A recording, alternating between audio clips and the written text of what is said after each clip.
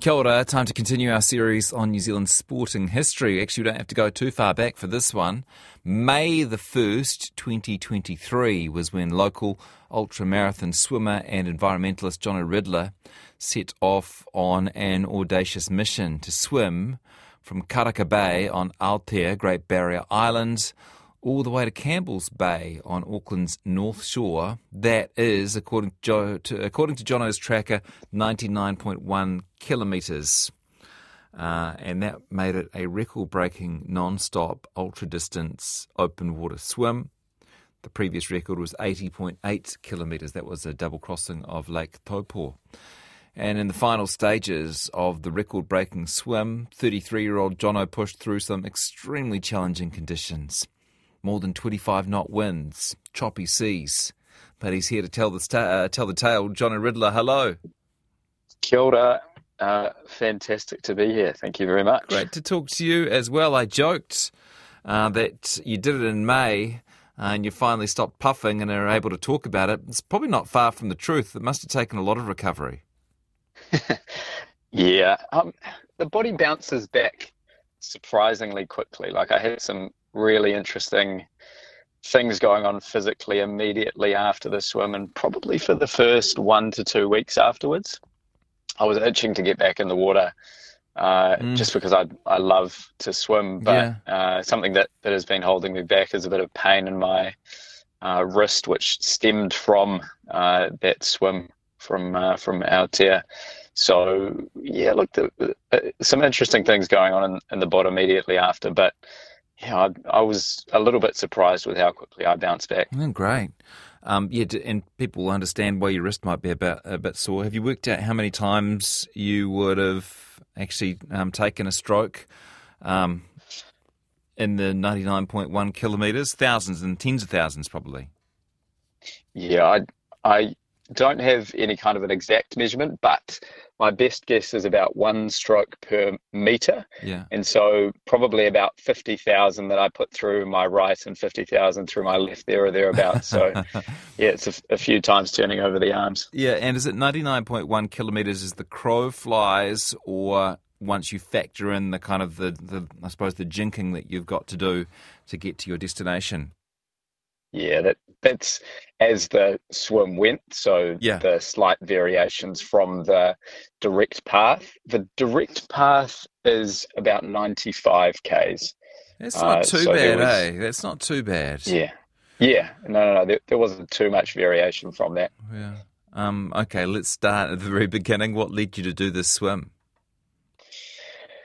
Oh, well, I mean, this swim in particular, I had the idea for swimming from Great Barrier Island back to Auckland in, I think it was 2019. I first wrote about it in 2019. I had just recently completed the Cook Strait swim, and there was something about swimming from Aotea that just attracted me. And I do have some history to the island. My parents met at Karaka Bay, and I spent a number of summers there growing up. So I did have this connection with the island. The other part of it at the time was nobody had completed that swim. There had been, as far as I was aware, one attempt by Sandra Blewett, and she made it part of the way through before getting blown out by the weather. So the idea of being able to explore that, being able to adventure that was really attractive, really alluring. This massive, obviously, mental and physical challenge, a way of connecting my past with my present and then future. But then later on in the piece, something else that really motivated me and became quite a significant why underlining this swim was for environmental protection and marine conservation specifically, and of the Hauraki Gulf. And that really became a big motivator for me as I started to pull this swim together. Tell us about the big swims you'd done before this. I had, just to talk about some that people will probably recognise the names of. So Cook Strait in 2019, the length of Lake Taupo in 2020, Fovo Strait in 2021, and then 2022, I became the first person to swim from Matapuri to the Poor Knights Islands and back. So these were all challenges that were leading me up, I guess, to Mm. the Great Barrier Swim in a way. Of course, I looked at them as in their own individuality, but they were preparing me in a sense. Yeah, I've seen the Poor Knights from the mainland. It's not close. No, but just a beautiful swim, that one. We started at, I think it was about 6 a.m. in the morning. It was still dark and the sun was just coming up. And the amount of marine life along the journey from Metapuri to the Poor Knights, there was just salp and jellyfish, and the water was so amazingly crystal clear. The night before, when we went out for a bit of a reconnaissance, we came across two workups around the coast. And for me, coming from Auckland, we see workups once in a while, but Yeah. like this, it was just so alive. And then as we made it to the Poor Knights, amazing marine reserve out there, snapper, kingfish, all kinds of different stuff happening. So yeah, there was a lot to keep my eyes entertained for Yeah. the Well, it's world 12, famous, isn't it? 12 or 13. Yeah, Yeah. absolutely. So you did actually take a moment to enjoy it.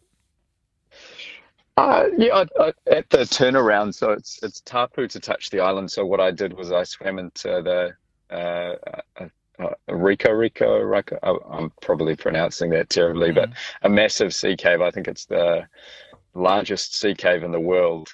Swam into that as a turnaround point. And I took a moment to stop there, ate a chocolate bar, and then just swam around with the fish for a few minutes. And then it was like, okay, well, now we've got to go back and swim another 25 odd Ks back to the mainland now. Gosh. And am I right in thinking that initially in your life you weren't actually particularly good at swimming?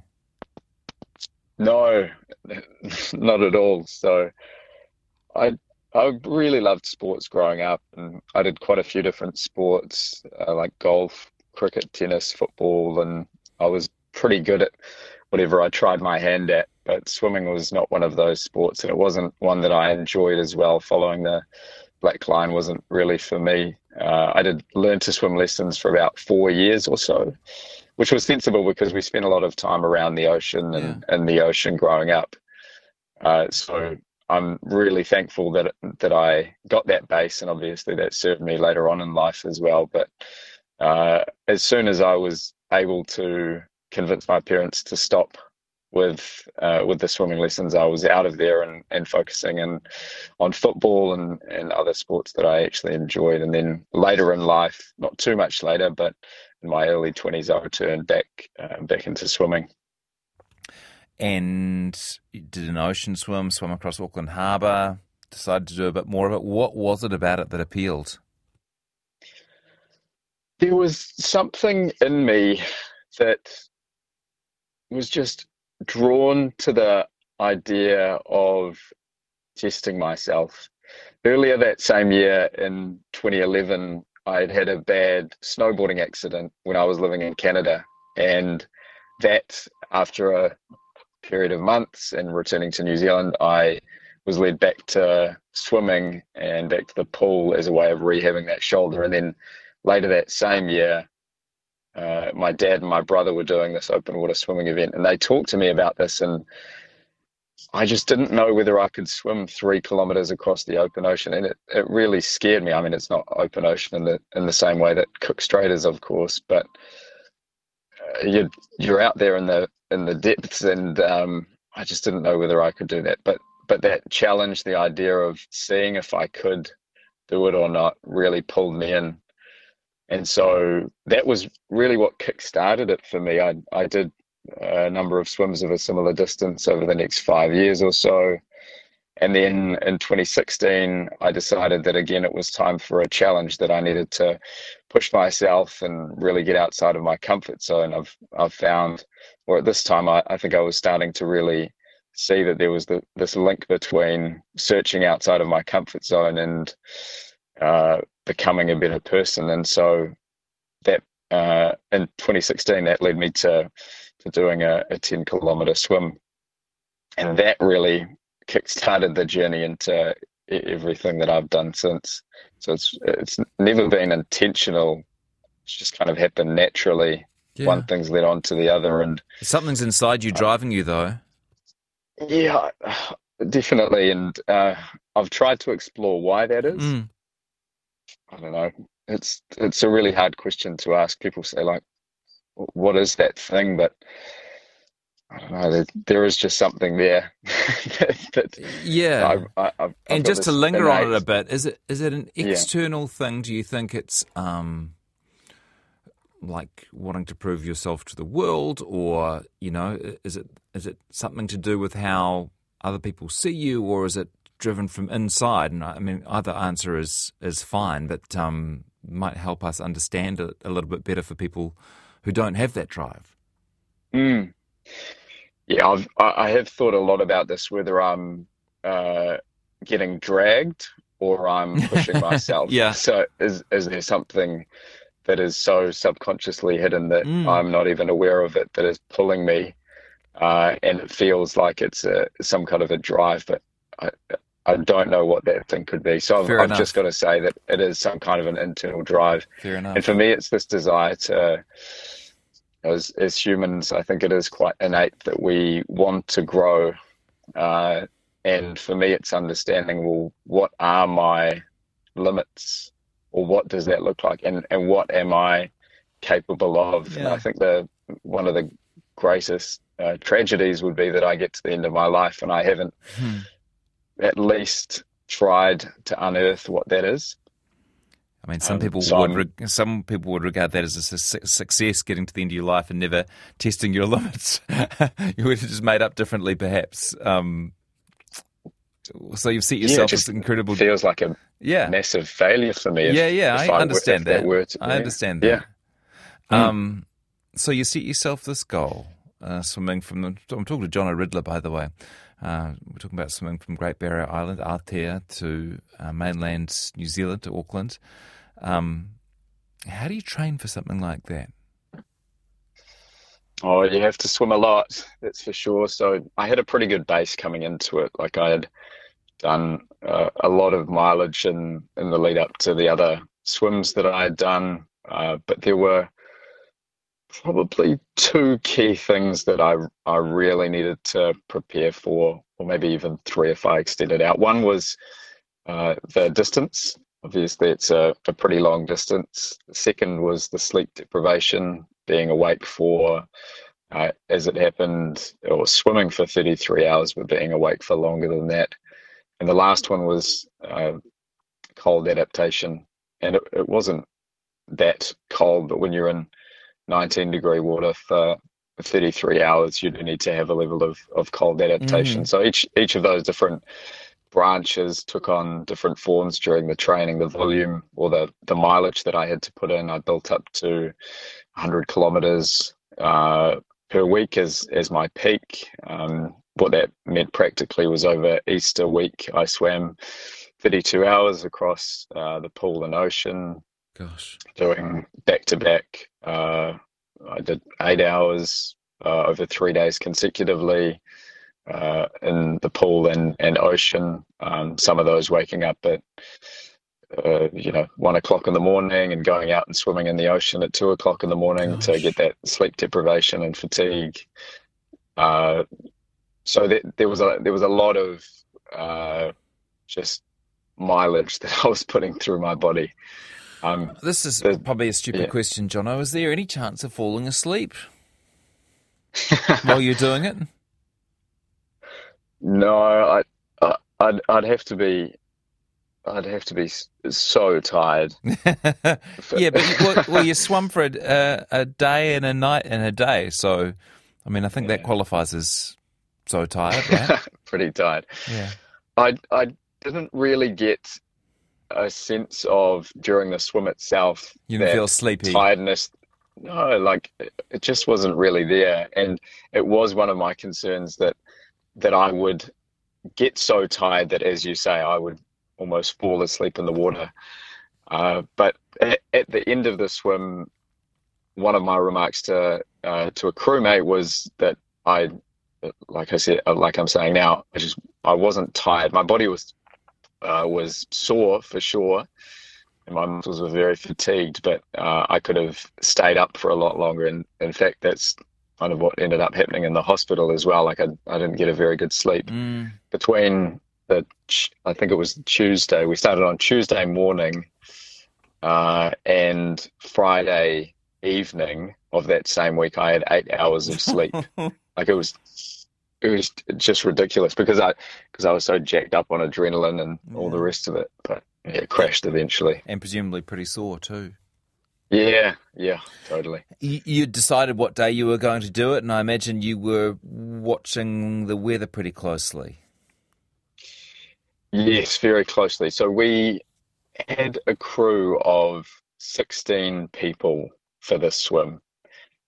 Just to put this into context a little bit, so 16 people out on the water, because we had 3 shifts of people rotating on the support boat alongside me. And that was really so they wouldn't get too fatigued, that they had an opportunity to have a break as well.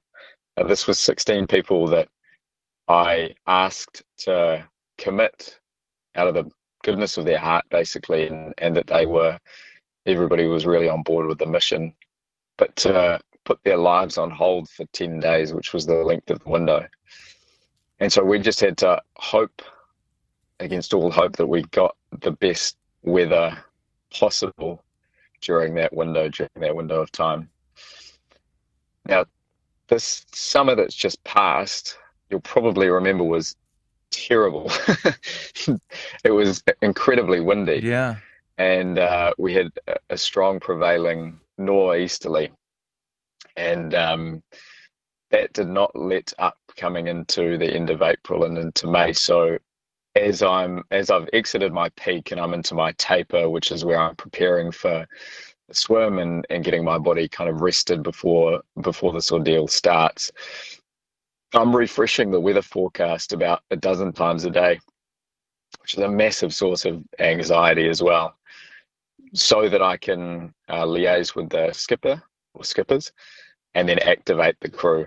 And what we ended up seeing as that window developed is that there was only going to be one opportunity, which was one day of good weather and one day of not good weather, which is exactly what happened. The forecast was perfect from that perspective. It played out as the forecast predicted. Mm-hmm. It wasn't ideal, but in the back of my mind, I had this thought: well, my crew want to get on with their lives, and also it's May, and the water's only getting colder. Yeah. Okay. Do you remember that moment when you set off? Yeah.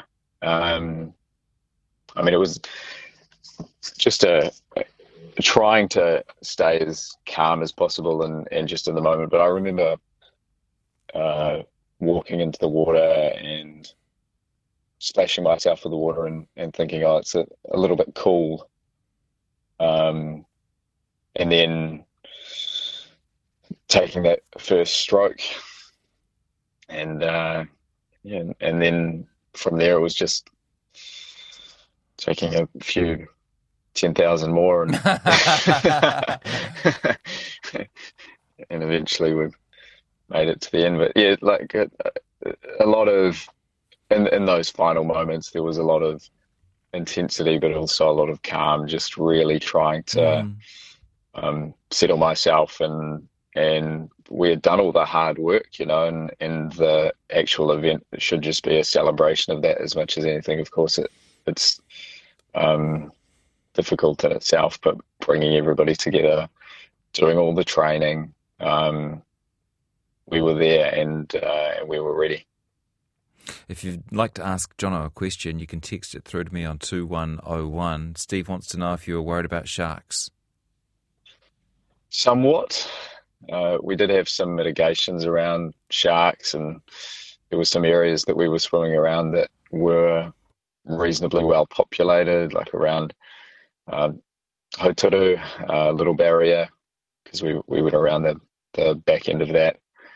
I have seen sharks in Fovo Strait. I swam over a group of sharks circling in the water below me as I swam there, and so I had an encounter, and it wasn't a negative encounter at all. It was a beautiful moment, and so you know that they're always there, whether you see them or not. They are there, and the risk of a shark attack is so low. So that's the way that I rationalize it as well, is that yes, I spend a lot of time out in the ocean and I'm probably increasing my odds, but for the most part, they're, and actually entirely, they're not interested in you, and it's only Yeah. accidental really if there's a shark attack. Yeah, your brain knows that. It would be natural, though, if you're feeling a bit nervy. We haven't mentioned Peter Burling and Blair Took yet. They were supporting you. How did they get involved in this? So when I started kind of getting the wheels turning on this, like I said earlier, I really wanted to use this to shine a light on something that was important to me, and that was marine conservation, and specifically the health of the Hauraki Gulf. And so I partnered with Live Ocean. I had a mutual connection, and made a connection into the CEO of Live Ocean. And Blair Tuke and Peter Burling, of course, formed that charity. And it is a charity that's focused on marine conservation. So they'd seen in their round the world yacht race just some of the tragic things that had been happening in the water, and then hearing stories of people that had completed that yacht race before them, even not too long ago, that had seen all kinds of amazing and beautiful things in the water, but that they, when Pete and Blair did it, they didn't see it all. So already they were starting to see the effects of degradation in global ecosystems, and so they were really spurred on to want to do something. It wasn't like they had time and were kind of bored and looking for something to do, of course, because they're busy people, but just so motivated by that cause, and they've completely got behind it, which is cool. You know, it's not sailing, but we're all watermen, and keen supporters of the ocean, keen to do what we can to make it better. Yeah. Do you feel like you got that message across, like it had some benefits, as well as the fact we were all thrilled watching you and it was really exciting? Do you think some of those messages were communicated? I think so.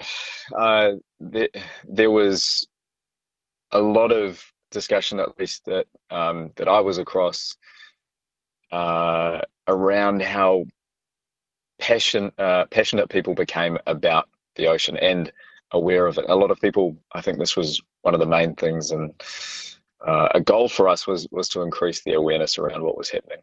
And yes, the swim was a vehicle for bringing attention to that, but there was a lot of discussion around the health of the Hauraki that followed that, and I'd like to think that led on from the swim. Now, Live Ocean, that was really only possible because of Live Ocean. I have to say they amplified the message in a way that I just couldn't, and were able to channel that.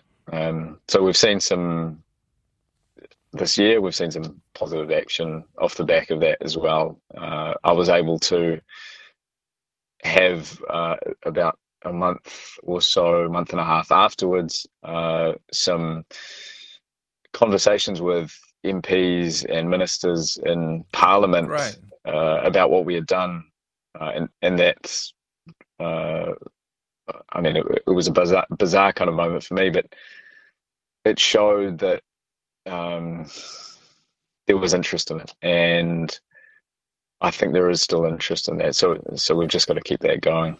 A lot of people who find it difficult to go for a 5-minute walk without headphones on might be wondering what it's like to do 33 hours with presumably no music. What was going on in your head? Oh, all kinds. There was all kinds of stuff going on. But in training, I became very good at entering into a meditative state and then staying there.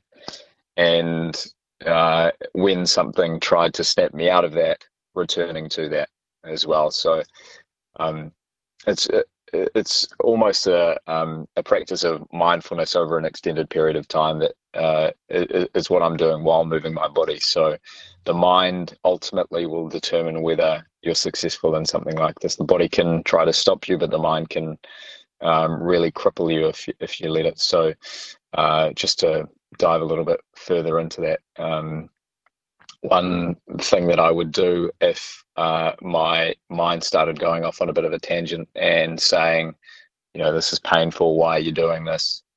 During the course of the swim, I would come back to something simple like counting. Just. Oh, are you still there, Jono? Have you dropped out? Yes. Sorry, were you about to No, say I was just something? giving you an affirmative sound. I do it from time to time. Yeah, count. Counting. No worries, mate. Yeah, so counting, just 1, 2, 3, 4, up to 10 would be about my max. And what that did for me was it gave something for my monkey mind to do, and then allowed my rational mind to continue with the mission that I had set for myself. Right, and because do weird thoughts start entering? I think there's what I've seen in the past is there's voices that enter your head that challenge why you're doing what you're doing, and you've got to have a couple of tools to counter that. You need to have an answer for why you're doing that, and it's got to be powerful enough. But you've also got to have a tool to be able to take yourself out of your own head and put yourself almost in another space so that your body can continue what it's doing. Because if you listen to those voices, and this happens for everybody, whether you're conscious of it or not, there are voices that are and influences within your brain that are not necessarily you, that are guiding your actions, and if you're not conscious of them, they can derail you from what you actually want to achieve. We're coming up to 3:00, so a couple of quick questions. When you finally finished, when you got there, was it euphoria? It was a sense of relief, for one, that I was able to stop moving. And the second thing was a sense of pride, just pride in what we as a team had achieved.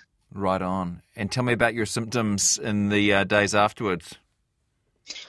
Well, some interesting ones. So my throat and tongue were incredibly sore. I was taken to hospital immediately afterwards. I can talk about that. And I was trying to eat some hospital food and some sandwiches, and it would just grate on me like it was sandpaper. All that seawater, from the salt water. Yeah.